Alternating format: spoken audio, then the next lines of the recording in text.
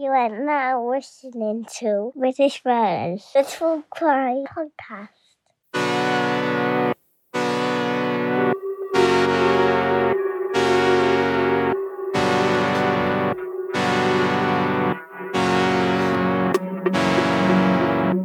Hello everyone and welcome to British Murders, the podcast that focuses exclusively on British murder cases, serial killers, sometimes horror movies when we're in the mood. This week I have not a special guest, just a guest on the show. He is my friend. He is the tallest man I know to date. Never going to be beaten. Please welcome to the show my good friend from down south, Christian. Hi Bluesy, good to be back. And yet still yet to meet a man taller than me.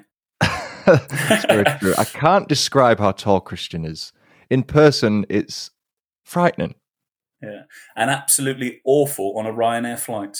Well, you should, get your money out of your pocket and spend a bit more on flights if you're going to complain about it. Yeah, the problem is the Ryanair tickets are so cheap. So if I pay £40 for a Ryanair ticket, and then they say, "Do you want to go up to the wing seat?" and I said, "Yeah, that'd be great," and they say, "Oh, that'd be £25 each way." Upgrading to the wing seat actually costs more than the ticket. So, tall man problems.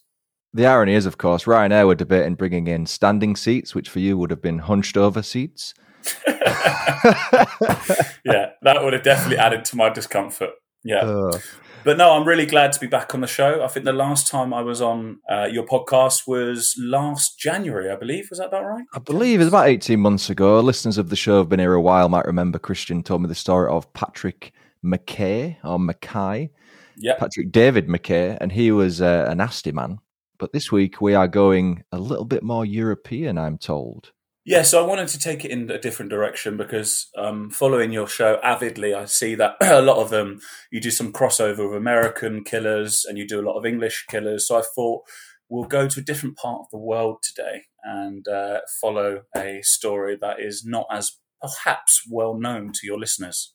Lovely. And to confirm, I have not heard this story. If he has told me who it is about, I don't think you have, but I can't remember. So I know as much as you, dear listener, and I am thrilled to be taken on this true crime journey with a man who, by the way, has just finished his first novel. Absolutely, yeah. I've been the last 3 years, I've been very much inspired by true crime. I'm quite an avid true crime follower and read a lot of crime fiction. For the last 3 years, I've been crafting away and putting my sins down into a book, and I've come up with a first draft of a novel which I'm currently editing, and hopefully should be ready to send to publishers come September. That's lovely. I remember reading a few early drafts when you sort of maybe were a third or halfway through, and it was interesting what I read. Do you want to give us a bit of a brief outline of what the story is about before we get into the European murder? Yeah, absolutely. So my novel is it's your typical detective versus killer novel. But what I've done, I've taken a slightly different route. So it's set, because I live in Shrewsbury in Shropshire, which is an area known for its low crime rate. So it's set in a small little village in Shropshire. And it's this idea of this detective that's been put on a case to catch a serial killer roaming the hills of Shropshire. But to make it a little bit different, I've been including quite a few chapters on the serial killer's past, because I think after listening to these true crime documentaries and yours and multiple podcasts and doing my own research, it seems like there are a number of quite infinitely complex reasons which turn somebody somebody takes that path into becoming a mass murderer. So I've been including whole chapters on my serial killer's past and how he was brought up. So it's quite a disturbing tale, quite dark, quite sinister. But yeah, no, I've absolutely loved writing it, and I'm really looking forward to sharing it with the world. Looking forward to reading it for sure. I'm sure when it gets picked up and published in physical form, we'll have you back on to have a bit of a discussion about what's going on there. That would be an absolute privilege. I'd love to come on and tell your readers a little bit more about the book. And if you play your cards right, Bluesy, you might get a signed copy. Wow. I'll give you a discount. What you should do is we could give one away as a prize to people who enter a competition on the show. We could do a little quiz, couldn't we? Do some some true crime questions, and the person who gets the highest result, I like that. Yeah, they can get a signed copy. Let's do it. Let's bank that one for next time, lad. So on that bombshell, let's dive into this European murder story. So this story begins in the early 1900s. It's located in the Bavarian town of Groben, Germany. Victoria Gabrielle, a 35-year-old widow, lived on Hinterkaifeck farmstead. Surrounded by dense forests and farmland, the farm was remote and miles from the local town. Victoria, she lived with her 2 children, her daughter, Kazilia, 7, and her son, Joseph. Victoria's elder parents, Andres Gruber, and his wife, Kazilia, who has the same name as the granddaughter, 72, she also lived out on the farm and they helped out. The family themselves were known to be immensely private. They didn't really engage in local community activities. They occasionally attended church, but apart from that, they liked to keep themselves to themselves and they weren't really interested in being a presence in the local community. Throughout the winter of 1922, the family went about their daily chores, grooming the horses, chopping firewood, feeding the livestock. The maid, she would keep on top of the cleaning and preparing family meals, anything that wasn't related to running the actual farm. Because it was winter, they weren't out in the fields doing the crops. They were mainly sticking to doing winter-related activities. And as the long winter evenings dragged on, the maid, who unfortunately I couldn't find a name for, started to notice things around the house that none of the other family members seemed to observe. At times, when the maid knew the rest of the family were outside going about their chores, she'd hear footsteps coming from the attic. She asked Andreas if anyone had been up there, to which he replied, "No one's been up there in months." I thought for some reason you were going to say that in German. Why? I don't know. I thought you were going to say that in German. I'm afraid my German would be atrocious, so I'm just going to stick to the English. Nicht so gut. Nicht so gut. A few days passed, and the maid started to hear muffled voices coming from above. She couldn't make out what the incoherent voices were saying, but she was understandably very unnerved. So she went to the family again, and this time addressed everyone and said, "Is anybody up there?" The family took her unease quite seriously this time, apart from compared to the last time when Andreas just dismissed it. And they all went up to the attic to investigate. Nobody was up there, and there wasn't a single sign a human had been up there at all. I believe the room was quite expansive, just like attics are. There's not many places to hide in an attic, is there? They're usually quite large rooms, haven't got many like doors or compartments, do they? No. So they searched this attic thoroughly, absolutely nothing. So you can imagine by this point, especially the fact there's young children in the house, there's a sense of unease which is growing gradually. Unfortunately, the maid's bedroom was located directly under the attic. So night after night, as the weeks dragged on, she complained of hearing footsteps and more muffled voices and banging coming from upstairs. On multiple occasions, she'd voice her concerns to Andres, the patriarch of the family, who would storm up to the attic, his patience, I'm sure, growing thin, to find absolutely no one there. I personally think in that scenario, the family probably thought she was delusional. Yeah, especially if she's the only one hearing it, then it's understandable that he's going to get frustrated. Yeah, and you know, she keeps voicing this, and they're probably thinking, you know, this is scaring the kids. This is, you know, and they probably started getting a bit angry. So eventually, the maid's paranoia grew far too much to handle. So she quit her job and actually moved out. Now you can imagine, for being 1922, I'm sure, you know, well, that was probably just after World War I, wasn't it? Mm-hmm. I'm sure that jobs were few and far between. So when I found out this bit of research, I thought for her to quit her job and to leave because she's hearing things in the attic, I thought then most likely she probably heard them. What do you think? It's a bold move, isn't it? Especially when she's living there. It must be difficult to find somewhere to live that's affordable without living with a family. So then you have to source a new family who trusts you and move you in, etc. So yeah, you always think this, don't you? When you see possession films and horror films, you think, why don't they just move? But they always end up staying in the house. But as we know, Bluesy, possessions don't possess the house, they possess the people. When Andres asked the maid why she was resigning, She stated, "I can't sleep in that room. There's somebody up there. Somebody is moving around in the attic," which sends chills down my spine because the idea is pretty disconcerting to think that somebody is, slinking around your house at night without you knowing. Why are ghosts nocturnal? I think maybe that's for another podcast episode. I just imagine the stuff we chat about if we go for a beer. That's one of the questions I just come out with. Why are ghosts nocturnal? No context. Yeah, maybe we could put that out to your listeners. So I can imagine the maid having quit due to the strange sounds coming from upstairs must have increased the family's tension and the feeling of paranoia to a greater height, because it's one thing a maid saying, "I'm quitting because I'm not getting paid enough," but to quit because you're hearing footsteps in the attic must have been a pretty terrifying revelation. I imagine people resigning from the role for any reason back then was probably quite rare. Yeah, exactly. Yeah, so you can imagine her mental state must have been pretty fragile. So the Gruber family, unfortunately, were unable to find a maid for months, and consequently had to pick up many of the chores around the house.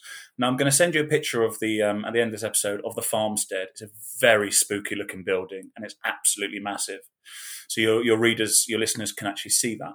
But the farm is huge. So, of course, this put an enormous amount of strain on the family, because really you only had a few people that could help out around the farm because some of the kids were under the age of 7. So the housework started to pile up, the chores started to pile up. But unfortunately, housework wasn't the only thing increasing the pressure among this family. Initially, after the maid left, no one reported hearing anything coming in the attic, coming from the walls. But one night over dinner, Andres revealed something pretty disturbing. He informed them that he had heard the noises the whole time and had decided to keep that from the family in order not to freak them out. What? Yeah. I mean, what a strange move. That's, okay. So you can imagine Andres, who is the grandfather, imagine having heard all of that and trying to keep it under wraps. So he must have been at a real height of paranoia, really, because he's hearing these footsteps.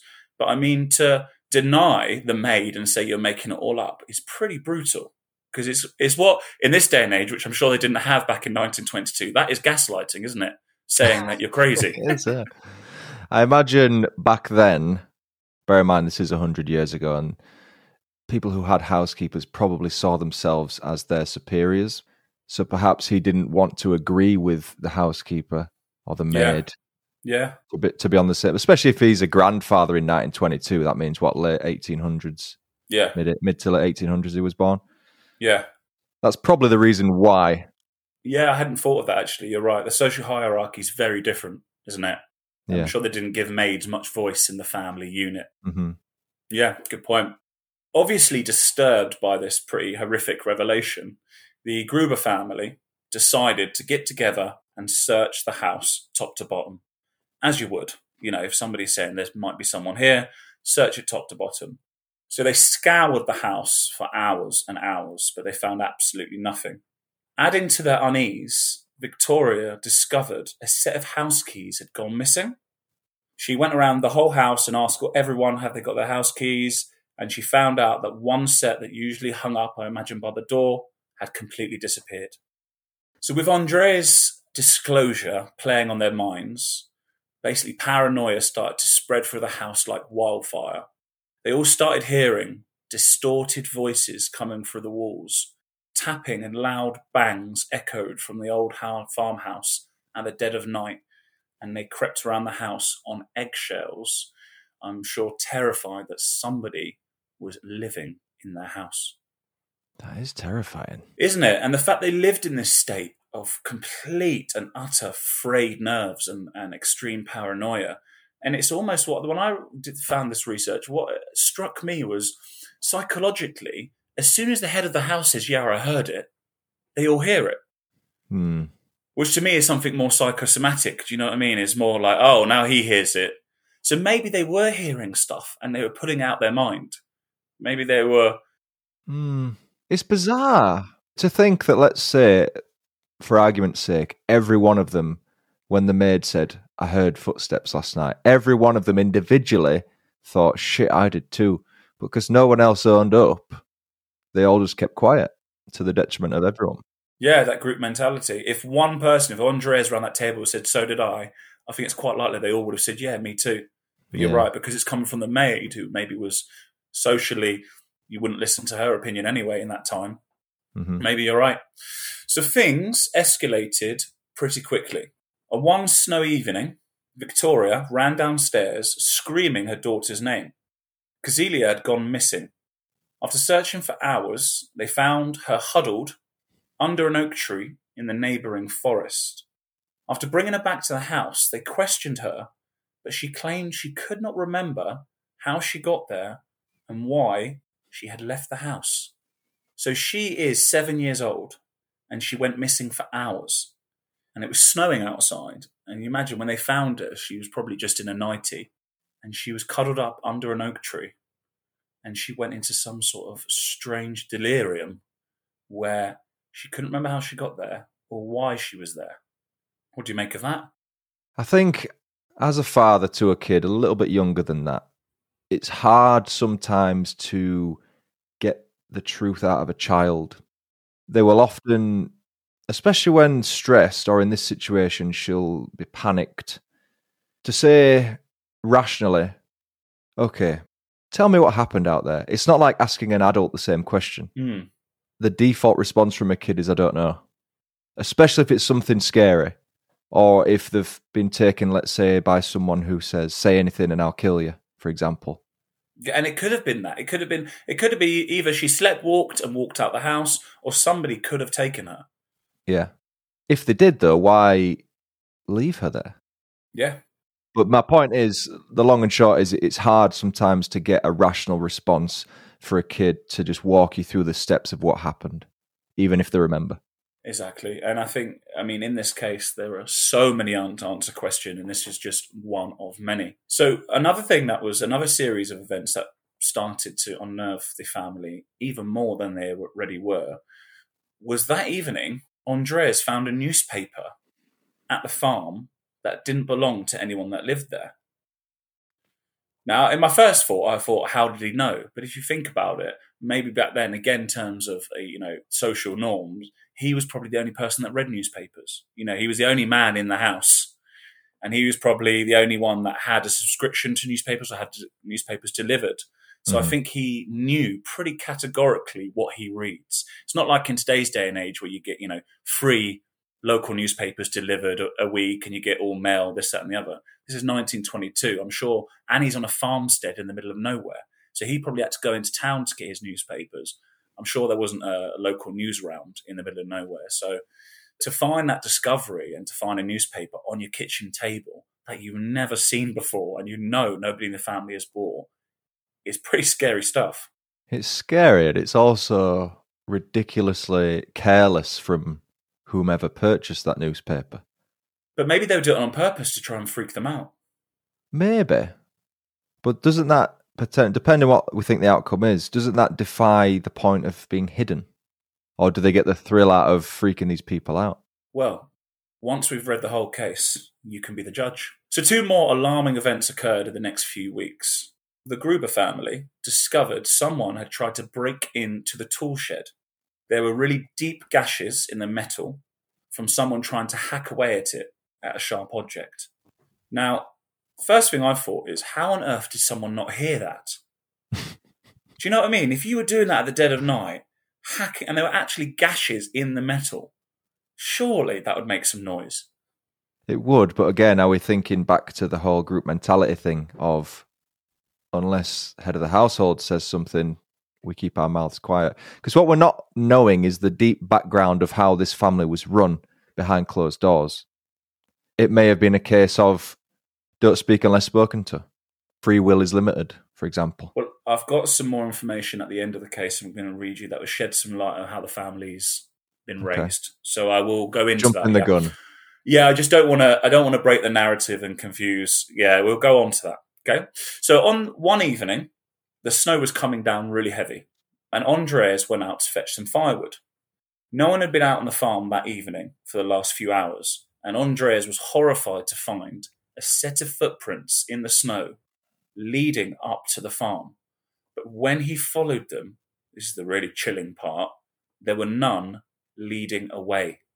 Oh. And that bit really creeped me out, because if you think about it, this idea that whoever this is, whatever this is, it's in the house with them.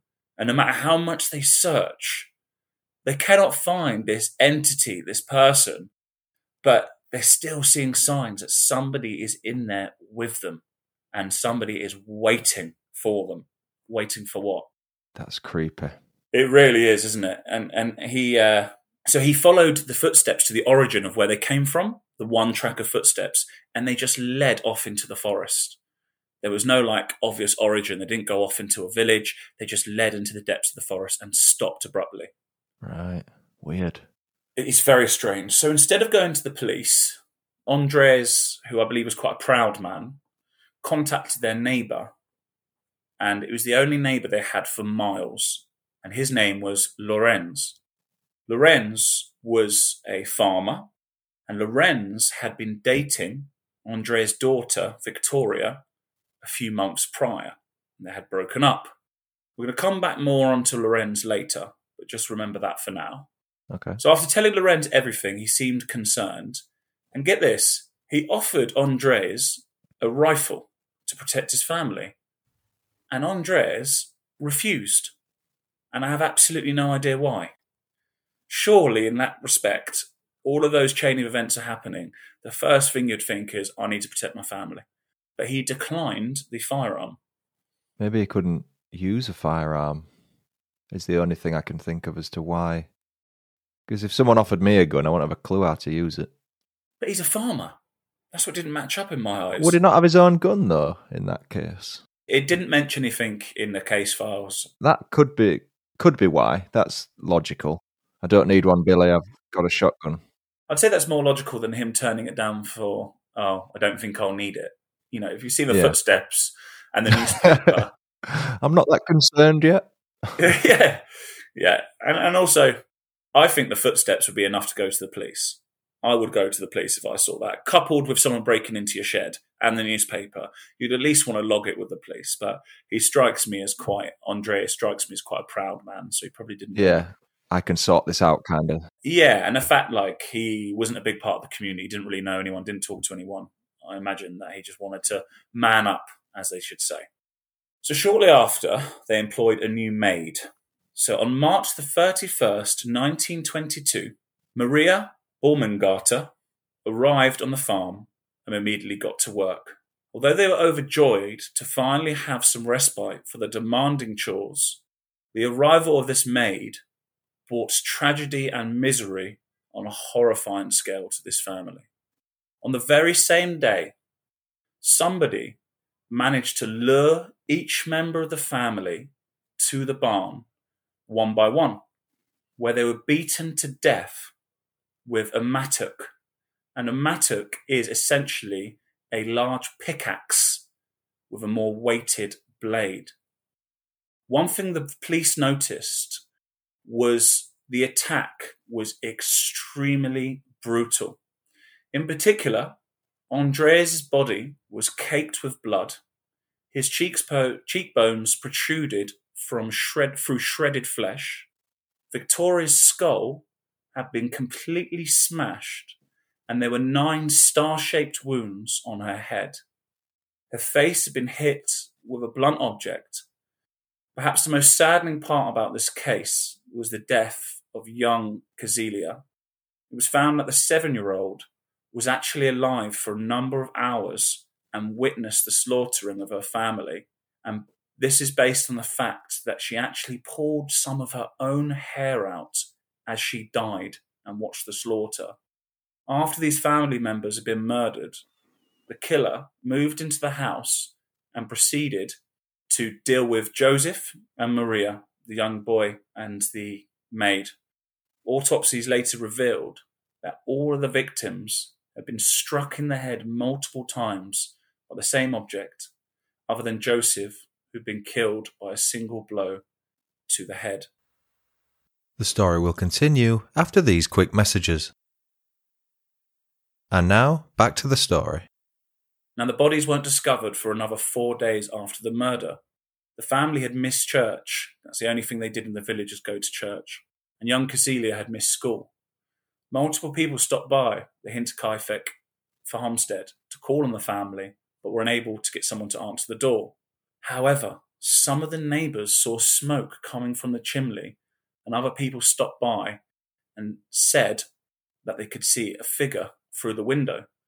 So they thought nothing of it. They thought the Gruber family were just being their usual antisocial self, because when they stopped by, they saw somebody in the window. It was on April the 4th, 1922, that a repairman showed up on the farmstead. I think there was something that needed fixing that had been booked in. He tried to get into the house, but failed. And during his attempt, he realised the front and back doors were locked, and he could hear the dog barking from inside the house. On the way off the property, he realised the barn door was wide open, and the dog was tied out near the barn. He informed the neighbour, Lorenz, and went on his way, so he didn't investigate further. Now, this is the point when Lorenz, the neighbour, comes in to investigate and check on the family. When he entered the barn, he found that the 4 bodies had been stacked on top of each other and covered with hay. He then went inside the home and discovered the 2 extra bodies. And what is even more disturbing about this case is that there's evidence that whoever committed these atrocities actually stayed in the house for 4 days after the murders, cooked, cleaned, lit the fire, and even fed the family dog. Jesus. A nice light story for my listeners. Christ. So yeah, before we go into suspects, what do you make of that, Bluesy? I mean, first thing I thought was, how did somebody lure them to the barn? That was quite disturbing. How were they lured to the barn and then systematically slaughtered? What's that based on, though? Because potentially they could all have been in the barn at the same time and just killed one by one. The only thing that makes sense is that one person says, "Oh, I'm just nipping out to the barn." And then half an hour later they think, "Didn't Thingy go to the barn a bit ago? I'll just go check on him." And that chain of events kept happening. That's the only other thing I could think of. That could have been the case. But they know from the autopsies that happened at a certain time. They know that happened quite late at night, I believe. So it wouldn't have been the family gathering in the barn just for a social occasion or to go and feed the animals. They were somehow, even if it was one of them, somehow they were taken to the barn. But the brutal nature of the attacks, the fact that this killer used a pickaxe and systematically managed to kill all 4 of them, with the poor young girl watching and saving her for last, has such a brutality to it that for me, immediately, I thought, this has got to be personal. Yeah, because that indicates that they know how old everyone is, basically. Yeah. And I mean, brutalising a whole family is terrible in itself, but to make the youngest daughter watch and then kill her after. And if you think as well, that poor maid, on her first shift, it was the first day of her shift, replacement maid, she got murdered within probably 12 hours of working for the Grubers, just by being at the wrong place at the wrong time. So do we think then, the new maid coming in, it's awfully convenient that happened to be the day that they were all slaughtered? It is odd. It's definitely peculiar, the timing. Is it a coincidence or not? Well, maybe, let's say, for example, it's someone they know. Let's say it's the neighbour, Lorenz, right? Yeah. He knows what's going on in that house, because if he's in and out all the time, if it is him, whoever it may be, he knows that the old housekeeper was giving the game away. She's gone now. So the housekeeper's out the picture for a while. I can really mess with this family now. But as soon as a new housekeeper comes in, it might have been more difficult to get in. Because when there's a housekeeper there or a maid, I imagine even when the family's out, they're in doing the work, here, there and everywhere, eyes everywhere. With a maid out of the picture for that brief period, that few month period, it could have been easier for someone to enter and leave as they pleased. Yeah. With a new one coming in, they might have thought, well, that's the end of that. Yeah. If I'm going to do it, I'll do it now. Yeah, rather than stop, they've just killed everyone? Well, so we'll come on now. Unfortunately, to your listeners' frustration, this is an unsolved murder case. So even though this was 100 years ago, they've done an enormous amount of investigative work on this case. They've interviewed over 100 people. They've had multiple suspects, but never enough concrete evidence to find the killer, which, considering how many people died, is quite shocking. You know, any murder is tragic, but when a whole family is annihilated in such a grotesque way, the fact that this person was let off scot-free and was still out there is pretty chilling. So what we'll do is we'll go through the suspects that I found and we'll just discuss them. So the chief suspect from my research is, you guessed it, the neighbour, Lorenz. Now, I'll tell you a bit about the neighbour. Lorenz's wife died in 1918. And in the very same year, between those months of August and December, Lorenz started an intimate relationship with Victoria. So he moved on very quick. In 1919, Victoria gave birth to her son, Joseph. She claimed Lorenz was the father. At the time, Lorenz agreed with these claims, and he once even said that he wanted to marry Victoria because he was the father, absolutely, and he wanted to raise that child. But then, interestingly, at other times, Lorenz spun that narrative and was actually one of the people noted to be spreading rumours around the villages that Joseph was actually the product of an ancestral relationship between Victoria and her dad, Andres. Now, this is when it gets really messed up. After doing some research, I've discovered that Andres and Victoria were taken to court and tried with incest and found guilty. Wow. They actually served time. Andres got a year, Victoria got a month. They were having an incestuous relationship, Andres and Victoria. Father and daughter? Yeah. Wow. So you can imagine, after that trial, which would have been very public back then, what the village thought of the Gruber family. That kind of opens up the suspect list, doesn't it? Absolutely. Because they probably thought it was completely abhorrent, and especially back in 1922, when I'm sure it was very, church-going, very conservative families, and you've got this family that live on a creepy farm that don't come into town unless to go to church and have been proven to be having an incestuous relationship. Imagine what the society's views of them would have been like. It's not good. Absolutely not.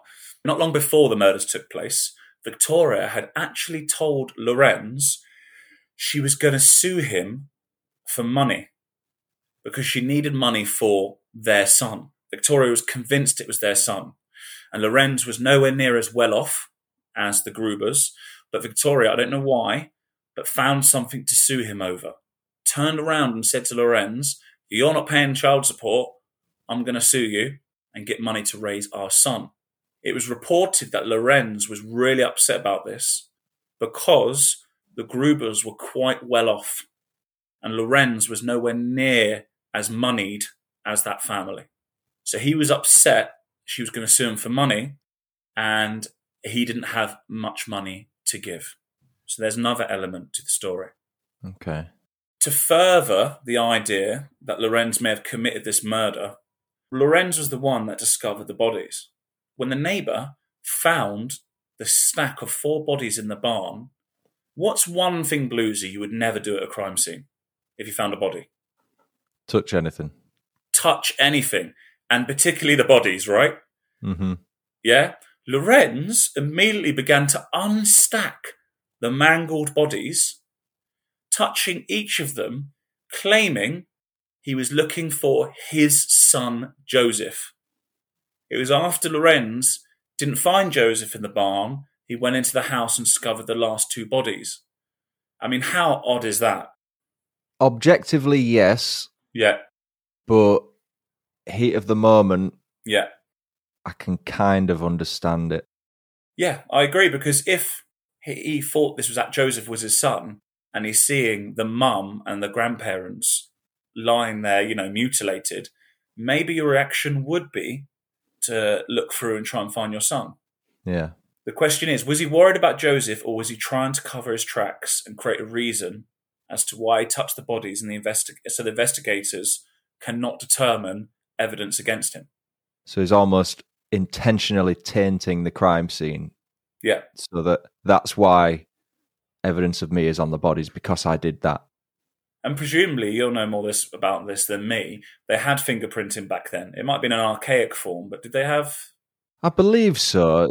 I think mainly fingerprint evidence and stuff like handwriting evidence was how they mainly caught people back in those days. Far, far, far before DNA, and probably before fibers and all that kind of stuff as well. I imagine. I could be wrong, but I think it was mainly fingerprints, even if it wasn't. It's an old form of it, like you say. Yeah, so, the more sinister thought is that he did that intentionally to rule himself out. Because if he admits that, if he goes, yeah, out of passion, I touched the bodies, then even if the evidence was on the bodies before he went into the barn, he's just covered his tracks, hasn't he? Yeah. So before we go on to the next suspects, what do you think the likelihood of it being Mr. Lorenz? I'm sitting up at about 85, 90%.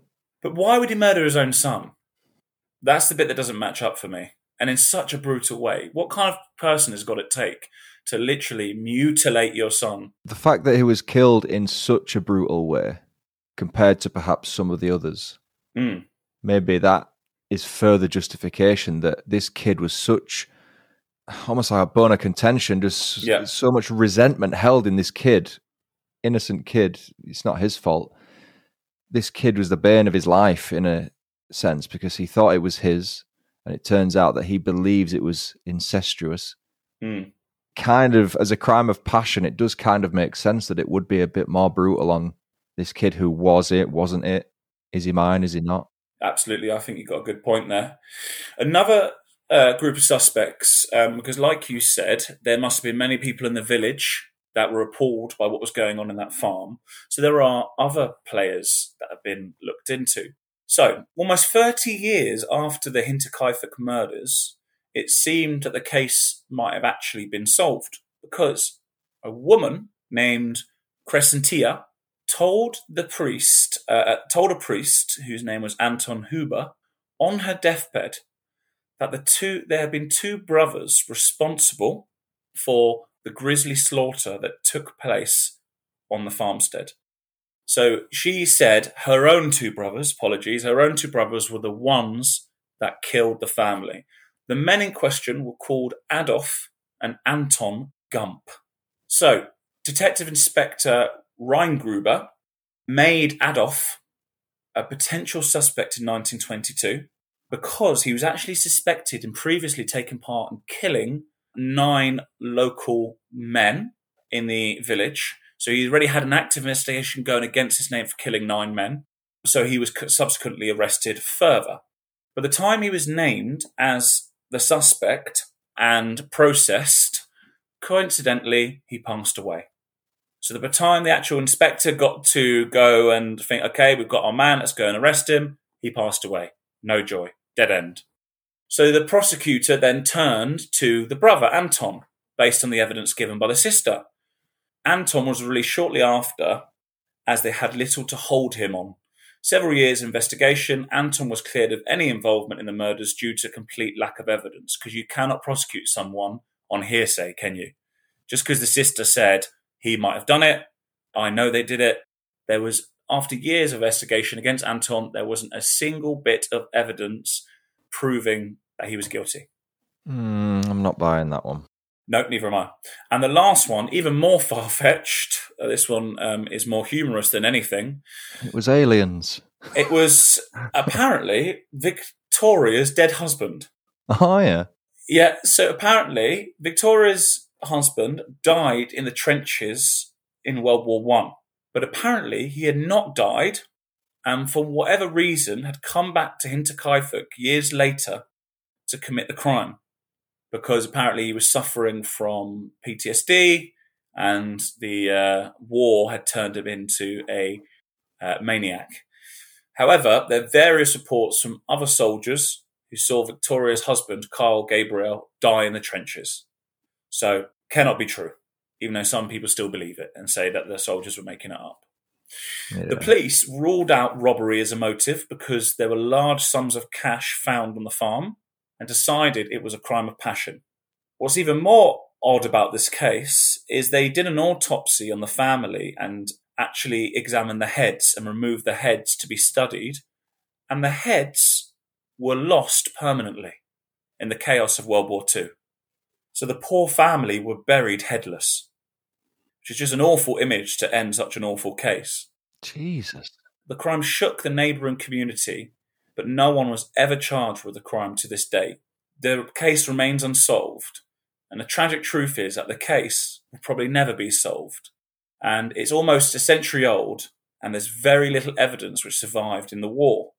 And as most unsolved cases, it seems that the Hinterkaifeck murders may have been committed by someone that hasn't been mentioned in this podcast or by anyone in general, although there are a huge amount of theories pertaining to it. Maybe it was that dog.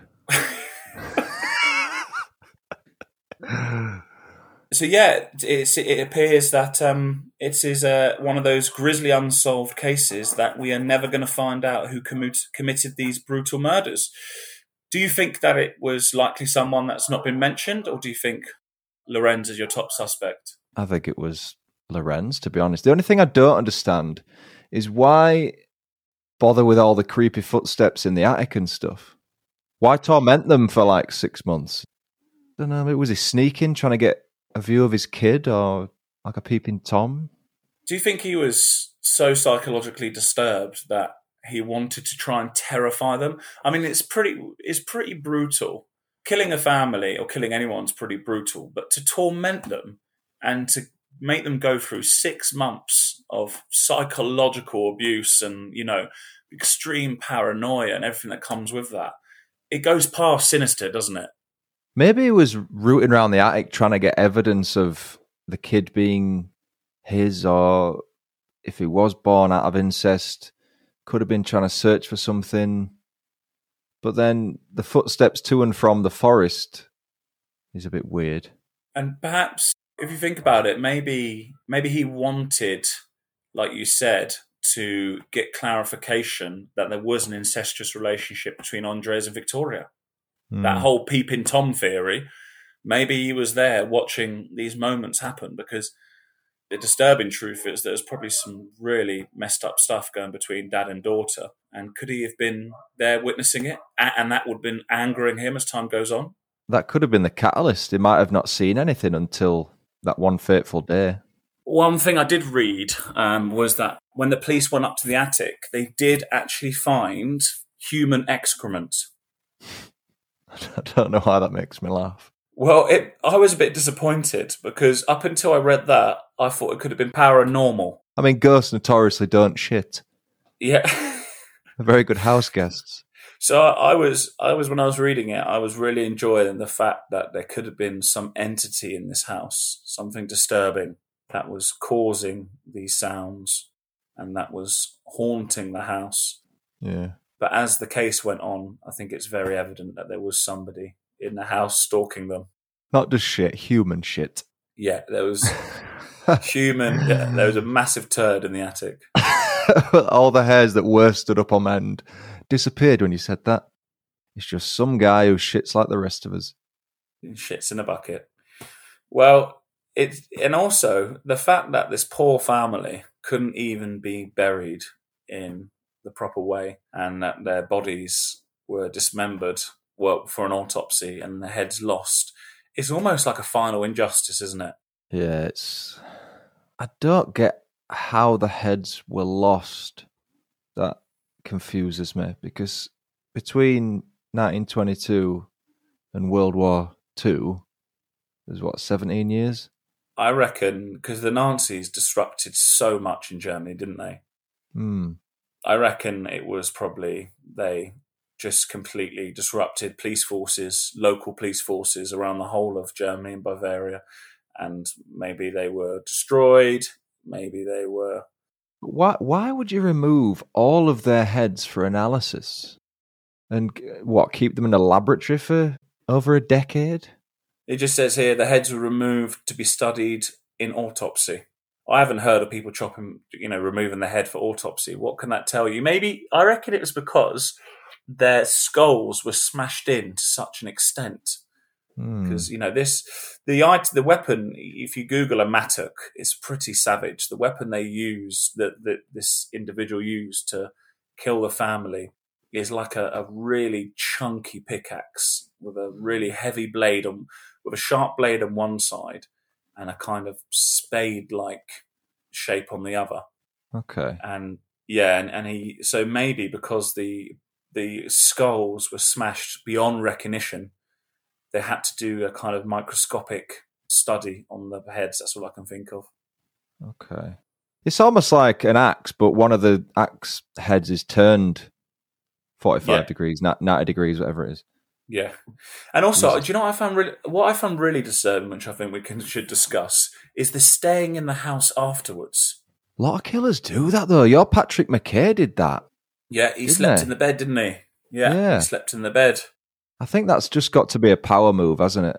I mean, to you or I, the idea of staying in a house where above you is a 2-year-old with their head smashed in, and in a barn there's 4 bodies, I just think is such a disturbing thought that you've got these mangled bodies all bloodied and beaten.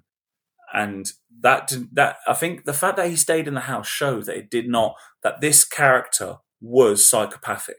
That had, because the traits of a psychopath, a complete lack of empathy and this callousness, this coldness. I don't think your average crime of passion. Let's say you take somebody that's of sane mind, yeah? I was going to say you, but you're not of sane mind, so let's take someone...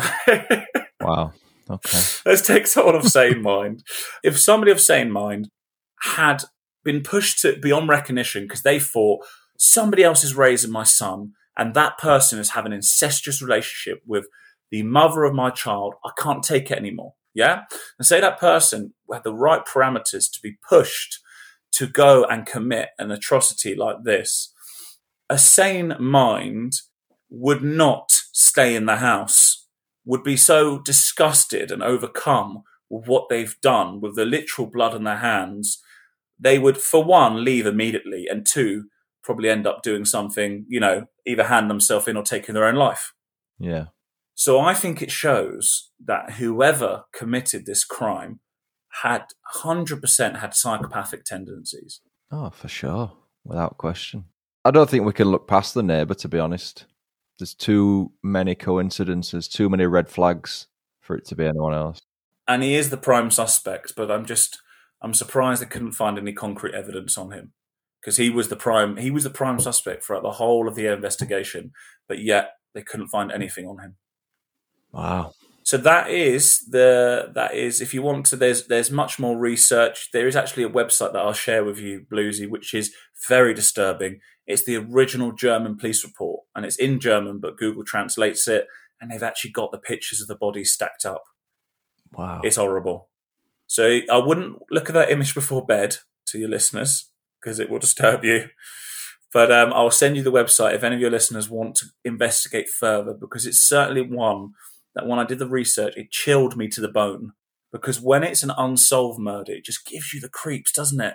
Yeah. I think, who did it? It's almost like there's this menacing, there's this cloud hanging over the case where, when you do your podcast, we find out who the murderer is and they usually end up in prison or dead. In England, mostly in prison. In America, mostly dead. But, we find out what happens to them. But when you don't know who it is, that adds a level of mystery to it that just makes the hairs on the back of your arm stand up. I think that's why unsolved crimes are so popular. It's because everyone can have an opinion on it. Yeah, absolutely. And I think, the fact that we can never find out who it was because most of the evidence is destroyed, and they've removed the farm now. They demolished it, I think 30, 40 years later. So all of the evidence the farm, what used to be there, has all been demolished, and it is a case that will forever, I think, haunt the people, especially living in that part of Bavaria. It will, because whoever did it will long since have passed away, I imagine. Yeah, and the families, the family that no one survived, but the people that knew and extended and distant family will never ever get closure of who did that. And the family of the maid, she was murdered as well. She needs to be considered. So it's a pretty chilling one. A very dark cloud hangs above the land where that Bavarian farm once stood. Well, if there was ever going to be a paranormal visiting, I think it would be in that house, It's similar to the Amityville horror one. Yeah. That house, definitely there was some scary stuff going on there. And I can imagine this house, if it wasn't demolished, I can imagine it must have had some and that barn especially, I would not want to go into that barn because Definitely not. No. Regardless if you believe in paranormal stuff, the energy, you can feel the energy of a room. You can feel that something's happened there. And I think if you walked into a place where a family had been disposed of in such a callous way, I think there'd be some real dodgy vibes going on there. Safe to say, if there were any cows in the barn, they would be producing milk that is rather sour. Rancid. I wouldn't put that on my Cocoa Pops. Oh, God. But the cattle was untouched. Wow. They were the only witnesses, actually. And some might say they were quite moved. So a bit too soon. Wow. Tough crowd. So let's, with that horrible, horrible joke that fell on deaf ears, now out in the open, let's finish up, because that was a wonderfully dark, morbid, thrilling story told by an aspiring writer who one day you'll think, what was he on when he was upcoming? He was on British Murders twice. Well, I aim to disturb, and I hope some of your viewers and some of your listeners have been quite, have started to ponder who it might be. And if you do any extra research, please send it in to Bluesy and myself. I'd love to hear what other people have to say on this matter and who they think it was. Yeah. Let's open this up to your listenership and get some theories on who you reckon it is. Absolutely. Let's leave some comments. Let's get in touch on social media. Let me know. That'd be excellent. And I will let Christian know who you think the killer is. And thank you very much for having me on your show, Bluesy. We will do this again at some point in the next year. It's been a pleasure and a privilege as always, sir. You are very welcome, and it's been an honour hosting you. It saves me a job. I don't have to prepare very hard for these. I just have to look at you for an hour, which is tough, but doable. So we will leave it there. I hope you all enjoyed that episode again with Christian. We'll have him back on. Probably the next time we'll have him on, hopefully, is when his book is fully edited and picked up by a publisher, ready to be printed, and we'll discuss your book when it's due to come out. But from me, Stuart Blues and British Murders, until next time, cheerio.